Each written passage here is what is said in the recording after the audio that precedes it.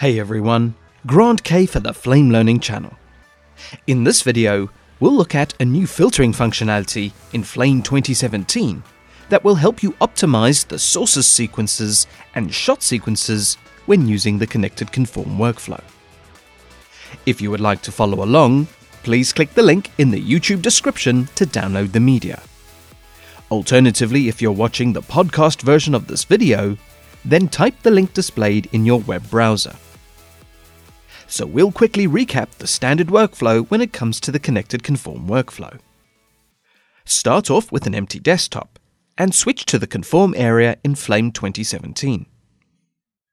Hover over the Events List window and call up the contextual menu. Choose the first option to load an AAF.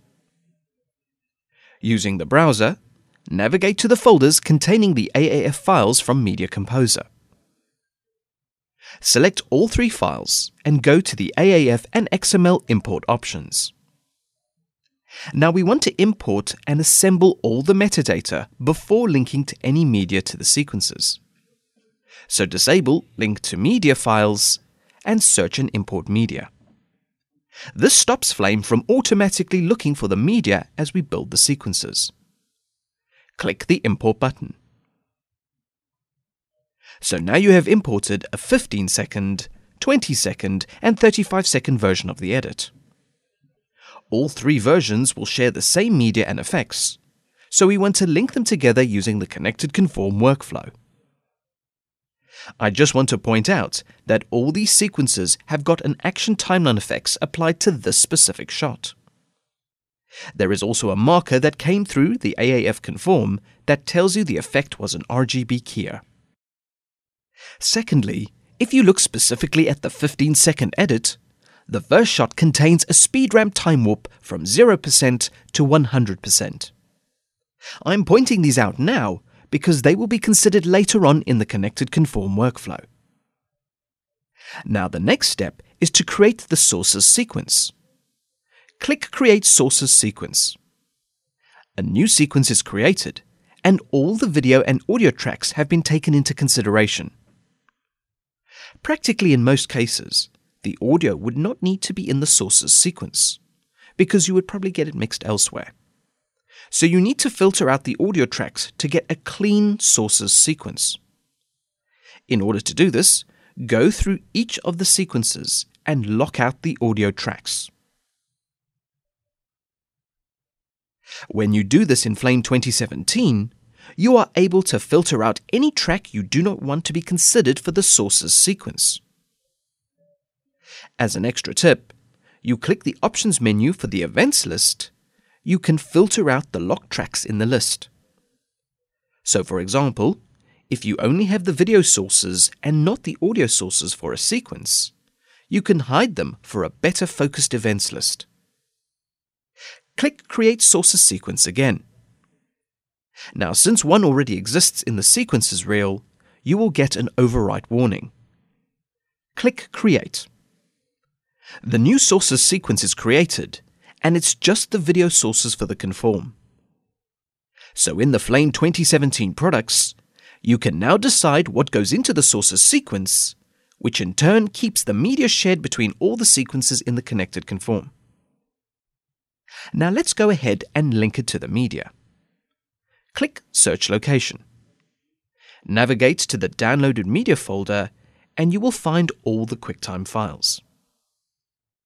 The resolution of the media is the same as the AAFs, and we're not touching color management in this example, so leave all the menus in the default settings. Click Set.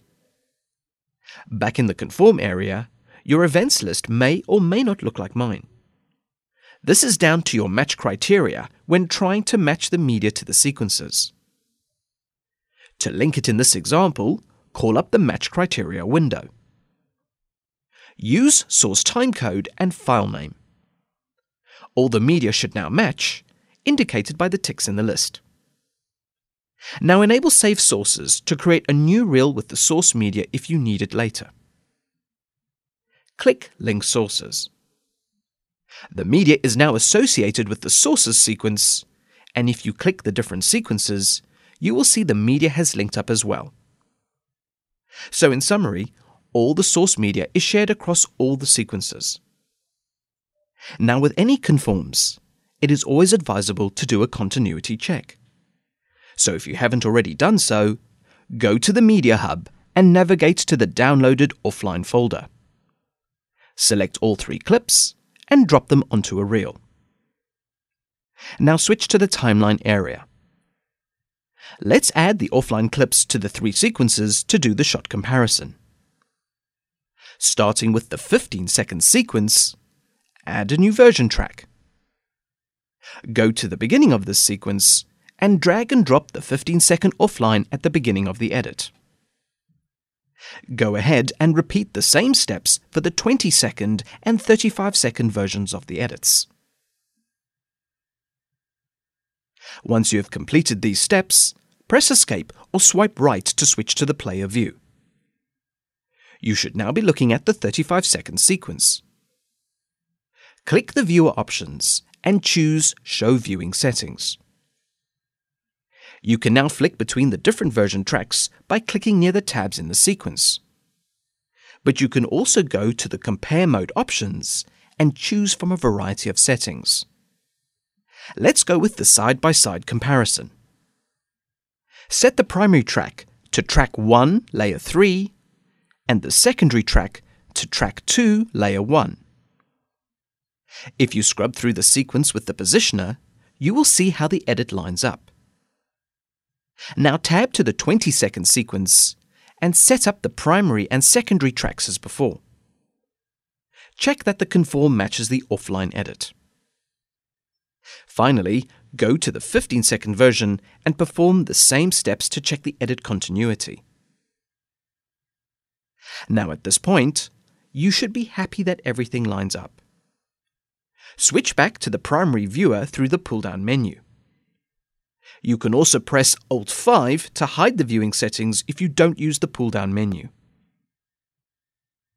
So with everything lined up using shared media, it's now a good time to link all the sequences at the metadata or VFX level.